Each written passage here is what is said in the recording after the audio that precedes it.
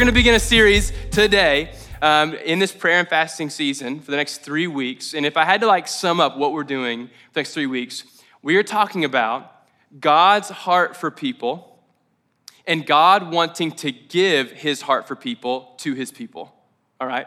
So God's heart for people, how much he loves people, and God's desire to give his heart for people to his people. Does that make sense? So we're gonna be in Luke chapter 15 today, all right? So if you have a Bible, you have a phone, turn to Luke 15. We're gonna read verses 1 through 7. If you don't have a Bible, we've got blue Bibles on all the communion tables. You can grab one from there. That's on page 510 if you're using one of our blue Bibles, all right? Page 510. And while you're turning there, I'm gonna just talk about something. I'm gonna ask you a question and tell you a little story, all right? So Luke 15, and then, I'm not even turned there. There we go. We'll read verses 1 through 7. But before I dig in there, have you ever been with a group of people in a large function, maybe like Bonnaroo or at Six Flags or Disney World or something like that, and you're just with, is Six Flags cool? Hold on, is Six Flags not cool anymore? Six Flags is cool, right? Have you ever been to Six Flags? You know what I'm saying? The theme park, it's cool, right? Yeah. The stupid commercial, you know what I'm talking about? So if you've ever been in a function like that with a lot of people, have you ever gotten distracted for a second and then looked up and you didn't know where your squad went? Isn't that feeling kind of terrible? If you're like me, I start getting sweaty palms immediately, where's my group of friends? Where did they go? Do they even miss me? Do they care? How am I gonna find them? I just feel insecure. I'm immediately I'm lonely and I don't know if anyone cares anymore. I'm just by myself in this place. What comes to my mind is I think about the classic kid in the grocery store moment. You know what I'm talking about? You're walking with your parents, the Easy Mac is right there and it's you know what I'm saying? Just jet line to the thing. And then you look up and you're where is mom and dad? More than ever, I need the people that have raised me and nurtured me to this moment. And all I see are these towering adults. And when you're that small size, Kroger is the Mall of America. Every aisle is its own city. And you're this is not good. I've really done it, right? And you didn't do it maliciously. You weren't rebelling. You didn't walk into Kroger and be Mom and Dad, this is where our journey ends, all right? I have to go on my own journey to Kraft cheese. Godspeed, right? That didn't happen, right? You weren't I'm tired of this. I don't trust your leadership in my life. None of that happened. Simply put, you took your eyes off of the people that let you feel safe and sound and at home while you were in the grocery store, and you just found yourself lost for a second, right? And that moment of panic kind of sets in. And today we're gonna read a story. And it's gonna be a story about a shepherd and some sheep. And we're gonna just dig into what is God's heart for the person that looks up one day and goes, how did I get here? How do I get back?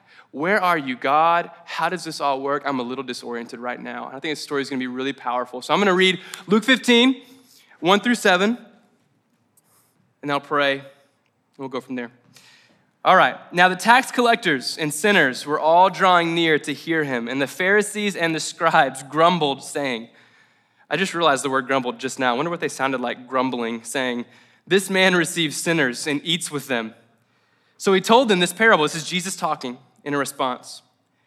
What man of you, having 100 sheep, if he has lost one of them, does not leave the 99 in the open country and go after the one that is lost until he finds it? And when he has found it, he lays it on his shoulders, rejoicing. And when he comes home, he calls together his friends and his neighbors, saying to them, rejoice with me, for I have found my sheep that was lost. Just so, I tell you, there will be more joy in heaven over one sinner who repents than over 99 righteous persons who need no repentance. Let's pray. Father, just thank you for just a beautiful day. And man, I love sunshine. Thank you so much for it. God, thank you for this space. I just think about all the different stories that are represented here. And somehow, some way, over the years, they found themselves in Nashville, and on this morning, they found themselves in here. And I just don't think that's an accident. God, I believe that you have something for each of us. Lord, we need ears to hear. Holy Spirit, just in the name of Jesus, I just ask, will you give us ears to hear? God, this whole morning, you've just made me so aware of the things that our church needs we cannot manufacture. That the hearts that we need to walk in, we can't conjure them up ourselves. We need the Holy Spirit to break us and to bring us life in ways that we couldn't bring it in our own might and our own strength. And so I just pray, God, would you just do a work on a soul level that only you can do this morning? I ask that, God, helpless on my own. We ask that, helpless on our own, but trusting that you are the helper, that you mediate on our behalf, Jesus, and that you will come through, that you will be our strength, that you will renew our hearts in ways that we could never do. So yeah, give us ears to hear, give us soft hearts. I ask you, God, just to break our hearts today in just the best of ways. In Jesus' name, amen. All right, so as we dig into this story, we're going to break it up into like 3 parts, all right? The wandering sheep, all right? That's like chapter 1, all right? I'm going to break it up into chapters, apparently. Chapter 2 would be the shepherd, and then chapter 3 would be the 99, all right? So the wandering sheep, the shepherd, and then the 99, all right? Let's talk a little bit about what it looked like to be the wandering sheep. I want to think about it from the perspective of this lost sheep, all right? So I don't believe that this story depicts any kind of image that like the sheep just had this moment of rebellion or distrust of the shepherd or the flock it was with, right? I don't get the sense that the sheep was like, I don't trust the green pastures this shepherd is supposedly leading us to. I'm gonna go on my own, right? I don't think that's what happens. I think, in fact, when first century hearers would have listened to this parable that Jesus was telling, they never would have thought anything about the sheep, right? They would have known this wasn't malicious, it wasn't on purpose. How do I know that, you ask? Thank you for asking. I went to sheep101.com this week. That is a real website. It could be .org, could be .com, Google it. You wanna learn about sheep? I know a great small deal about sheep now, all right? Sheep 101, all right? So here's what I know about sheep. Here's what I learned. They instinctively follow the sheep in front of them. That's their instinct, all right? They do a lot of like little glances for predators. We're good? All right, lock with the sheep ahead of them, all right? That little cotton ball, okay? They do that. They follow the sheep in front of them. They instinctively stay together, all right? Sheep are not like adventurers. They're not trying to find their own path like many of us. They want to stay in groups, okay? When a sheep somehow gets alone, isolated by itself, its response is agitation, highly agitated. Foreign territory, doesn't want it, not looking for it, okay? So when first century hearers would have heard this, they would have known this is not so much a story about rebellion, but about wandering. And that could be for any number of reasons, right? It could just be ignorance, distraction, whatever. Somehow this sheep took the eyes off of the flock and the shepherd leading it and found itself alone. It's much like the kid in the grocery store, like how did I get here? I don't know, this was all an accident. Please, God, help me get found in aisle 6, you know what I mean? So, and I think that all of us, this is a parable, right? Jesus is telling this story to help us relate to it on our level. And I think that all of us go, I relate to that. I remember a season of my life where I thought I was somewhere, and then some amount of time passed, and I looked up and I was like, how, like wipe of the eyes, how did I get here? Like what happened? I had all these goals. I was like walking with God. I was close. I was feeling good. I felt good about my life, vision, dreams. By 2026, I was gonna have this, and this. Like it was all working. And then all of a sudden, somehow, this like distance got created. I just looked up and it happened. I didn't mean for it to happen. Maybe I was a little sinful. Maybe I was a little something, but somehow I got here. There are seasons in our life where because of like the rebellion of our heart, because we just can kind of love darkness, like we drift from the Lord. But I genuinely believe that this story is not tapping into that as much. I think the story is going, hey, have you ever been in a place where you meant to be somewhere and then over some sort of amount of time, maybe 10 days, 10 years, whatever it was, you looked up and you weren't where you wanted to be. And you kind of looked up and went, how do I get back? I think about my life, when I came to Belmont University, BU, what's up? Any Belmont people? Yeah. We don't do anything that I just did. We don't really have school spirit, but I'm just trying to make it happen. You know what I'm saying? Let's go. Let's get it started right now. We now have school spirit. Belmont, till I die, all right? So I was going to Belmont. I was a Christian leadership major.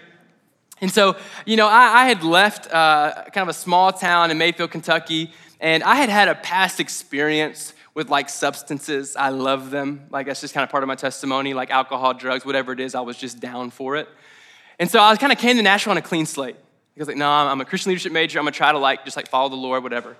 But I get placed in this sophomore dorm as a freshman. I have no idea why that happened. I trust Belmont, but I don't know why they did that part. And I'm new and I'm feeling nervous. And one of the first things my dorm mates asked, not where you from, what are you into, what do you like, what's your major? It was hey, I got drugs, you trying to do this? And I was like, absolutely, yes, I am. I'm trying to do that. That sounds amazing. Because I was nervous and weird. That was a hard heart moment, right? A dark heart moment. But that was such a pivotal point. Like, I came to college, eyes up, like, let's do good. Like, let's not like go back to your old ways. And all of a sudden, now I looked up like 5 months later, my dorm roommate, I don't know how to say what I just said, but my roommate had moved out. My suite mates had moved out. So I have 2 bedrooms and a bathroom all to myself. Some of you go, you lucky. But for me, I was like so lonely. And God in that moment went, look where you are. You came to Belmont, like you wanted me. You wanted to lead people. You wanted to teach people in the ways of my ways. You wanted to help people know me. And now all of a sudden you're in a dorm room all alone going, how in the world did I get here? And I know there was some rebellion in that. But then part of me went, I didn't mean to. Like I've had seasons where I like intentionally was like, no, God, no, I don't want it. It's not fun. It's boring. I'm out. I'm doing my own thing. But in this season, I looked up and went, God, it's my fault. I didn't mean, I'm so sorry. How did this happen? Have you ever had a moment like that? Where you're like, no, I know my heart stinks. I know I made bad decisions, but God, I promise I didn't mean to. And I was just in my dorm room just crying. Like I didn't hear a worship song. No one preached a sermon. I'm just in the dead silence of my room, just like, God, how did I get here? Have you ever had a moment like that? Maybe you haven't. It's just me, but like, let this story encourage you, okay? Or not, it probably isn't very encouraging. But anyway, so I was talking to a friend just this week, and he was like, man, I remember like 6 months ago, I felt so close to God. But dude, I'm just gonna let you know, like my casual drinking thing that I thought I had down pat has turned into not so casual. And all of a sudden I find myself kind of like losing control like pretty often. And I don't feel close to God anymore. And as he was speaking, he wasn't saying like, man, I don't care about God. I don't want this stuff. He was going, no, I care about God. How did I get here? I have friends that are married and one of the spouses found themselves in an emotional affair. And it just started as an innocent friendship. But there was friction in the marriage. And then that friendship got closer. And all of a sudden they found themselves having feelings here. And they're like, wait, what is going on right now? Like what happened? I did not get married and go, hey, in 5 years, emotional affair right around then, that'll work, right? That never happens like that. It was this like gradual distance. And I know that those first 3 examples are like super dramatic. So maybe a more like the low key one. You ever been in a season where like you're praying and you're reading and it's like almost cheesy how much you look forward to time with God. Like at nighttime, you're like, man, Lord, I miss you. Like what is going on? Like speak to me. I'm just confessing sin. I'm worshiping. He's giving me dreams. It's all going good. And then you kind of miss out on it 2 or 3 days in a row, and that 2 or 3 days turns to 6 months, and 6 months later, you're like, why do we read the Bible again? Like what? That 2 Kings makes like negative 10% sense. Like I don't even understand what's going on in the Word. How do we pray other than when we're praying before the meal? Like what does it mean to walk in friendship? Who was I back then? And how in the world do I get back to that person, right? I think this parable is tapping into that person, going like, hey, you may have been rebellious a little bit. You may have had some darkness that you had to do. Like you may have committed some sins. You may have done some things that weren't great. But for the most part, you just kind of looked up and went, how did I get here? And how do I get back? Have you ever felt that before? Lord, how do I actually legitimately get back? And that's where the sheep finds itself. But now I want to pivot and look at the shepherd, all right? Chapter 2. Let's look at the shepherd for a little bit. I want you to notice some things. Let me make sure I'm good at my notes. I need to flip it. I want you to notice some things about the shepherd, okay? First of all, the shepherd has like apparently 100 sheep, all right? Just 100, clean 100, just clean cut. That's how many sheep he's got, all right? And he looks at his 99, and if he's anything like me, he goes 1, 2, 3, like, yeah, that's right. That's about it, right? That's not what happens with this shepherd.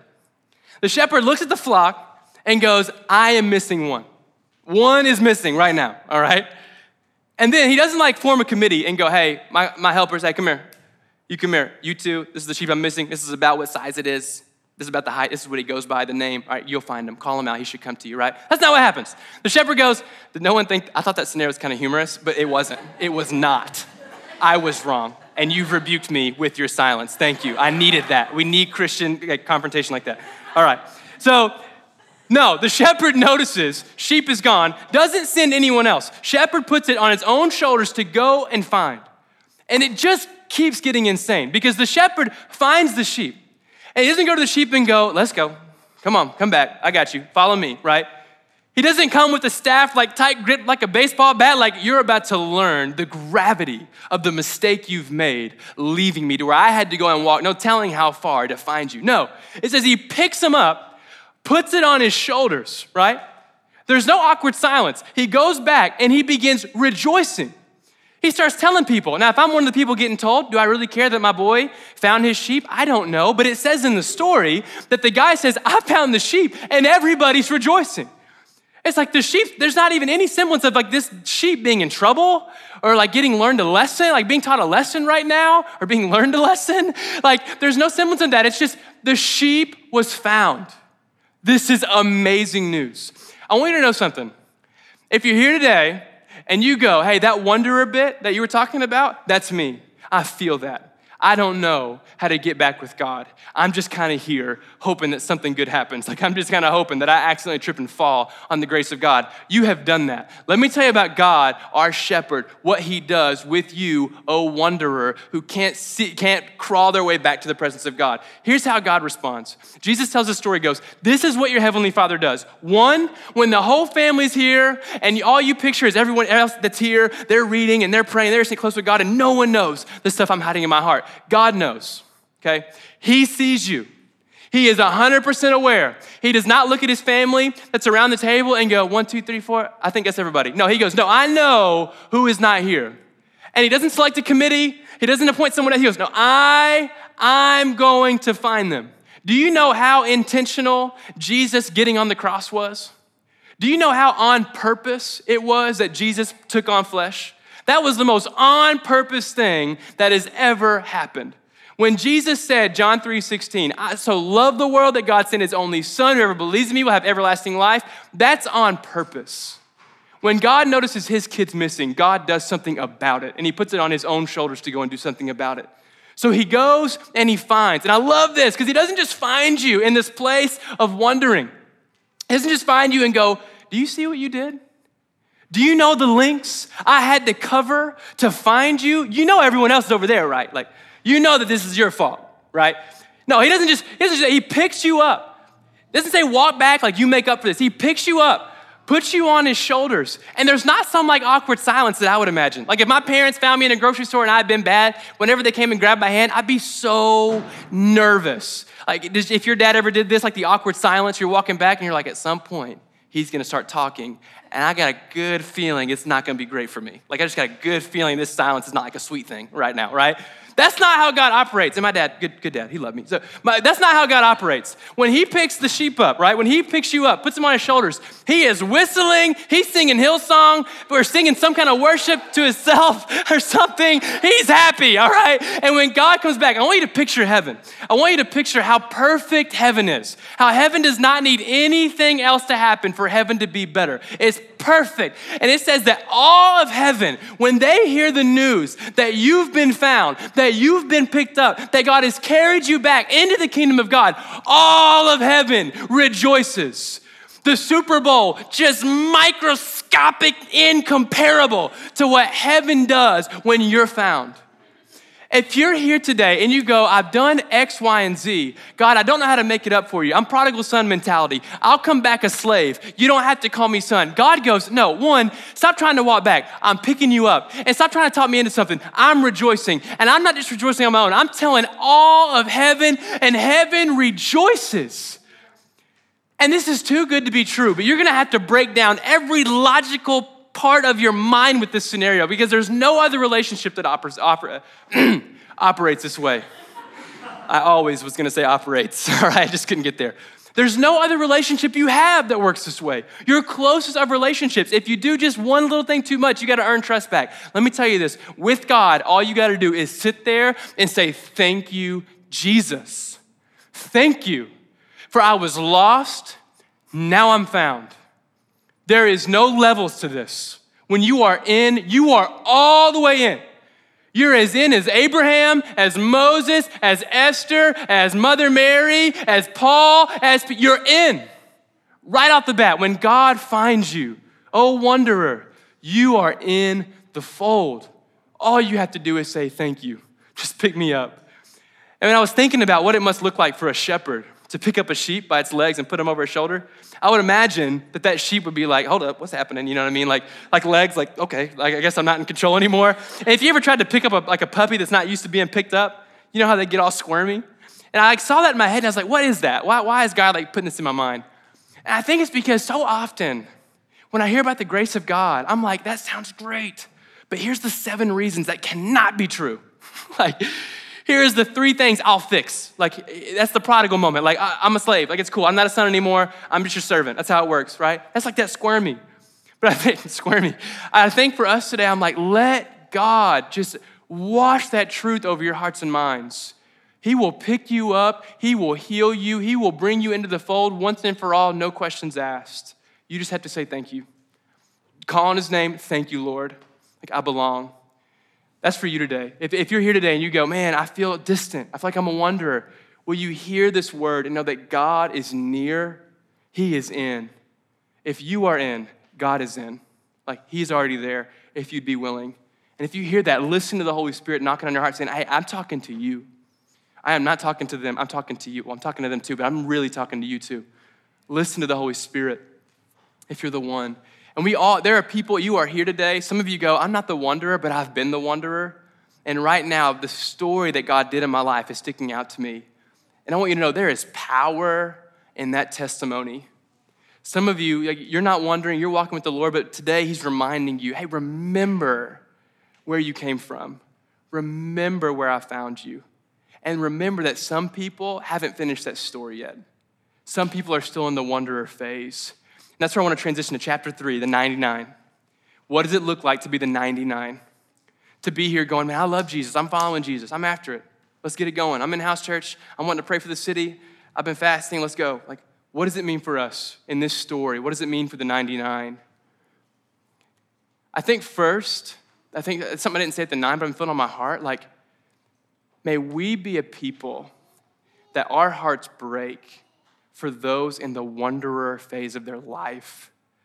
They go, right now, I'm just the kid in the grocery store and my parents haven't found me yet and I'm circling the aisles and I'm not sure it's ever gonna work out. I'm not sure this is ever gonna settle down. This anxious feeling of being lost, of not having a belonging, of not feeling like I'm seen or known. I don't even know if God notices. Like, would we be a place that prays and intercedes? 1 Timothy 2:1, pray, intercede on behalf of all people. May this be a place of prayer. There's something I wanted to say, but I'm forgetting it. Hold on. Just being transparent, you know what I mean? Oh, yeah. There was a story that stuck out to me. I was talking with Dave over the week, and he was talking about, if you remember those kids in Thailand that stuck in the cave. You guys know what I'm talking about? That like national, it was a big story, you probably all know.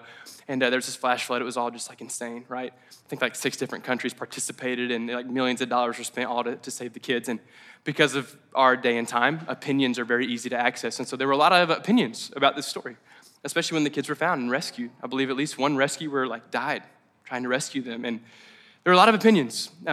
You had 2 main ones though. Some people were celebrating. Like, this is great news. These people that were trapped, they're found. That's amazing news. And then some people critiqued it. Like, wait, how much did this cost? Who was leading this? Whose fault was this? What had to happen? How many resources? Someone died? Like, you know what I mean?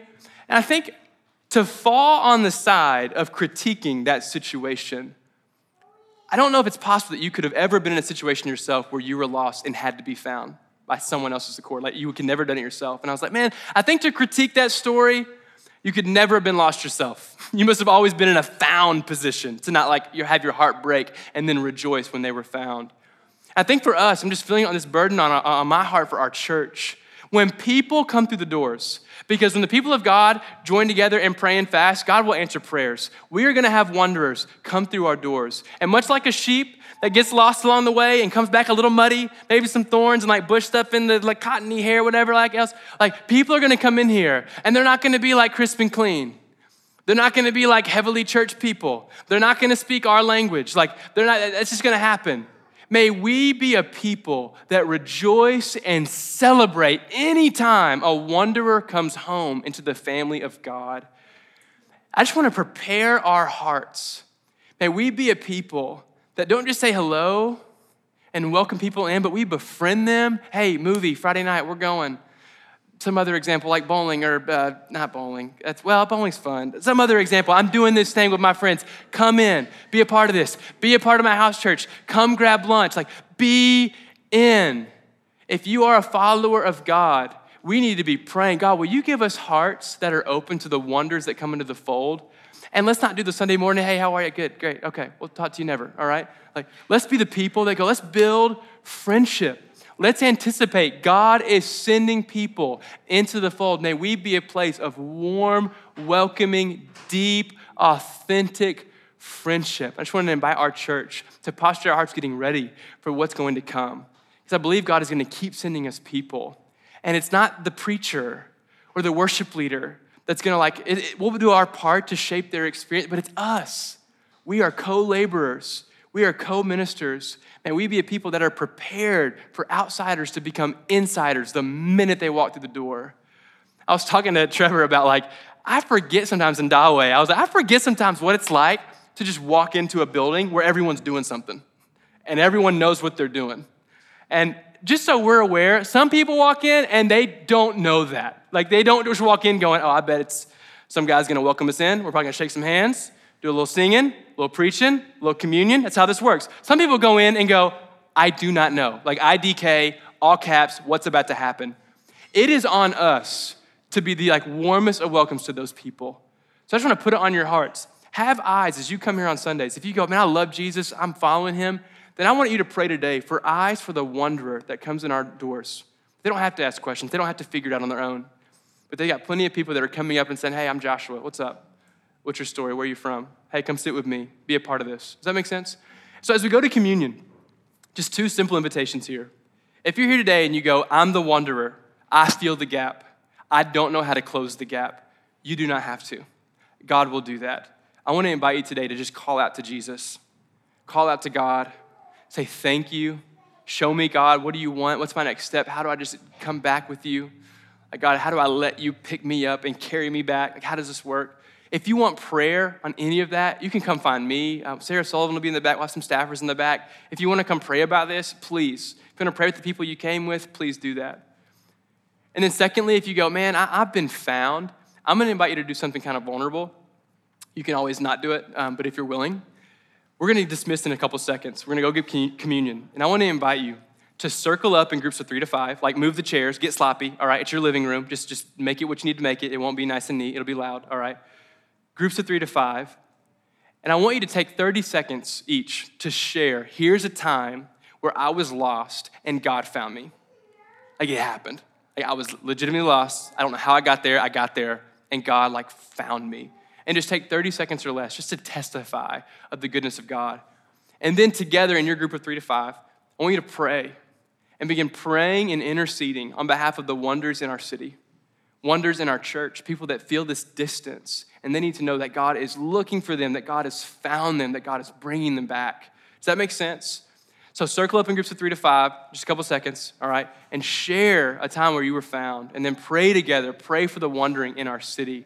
We need the Holy Spirit to break our hearts in ways that only the Holy Spirit can break our hearts. Do we realize that? That's what we need. We don't need some function. We need the Holy Spirit just to work. And so just invite the Holy Spirit in. So I'm going to pray. We'll go grab communion and we'll do our thing. So God, thank you. In Jesus' name, we just anoint this time. The Holy Spirit, will you just lead us in this conversation? Amen.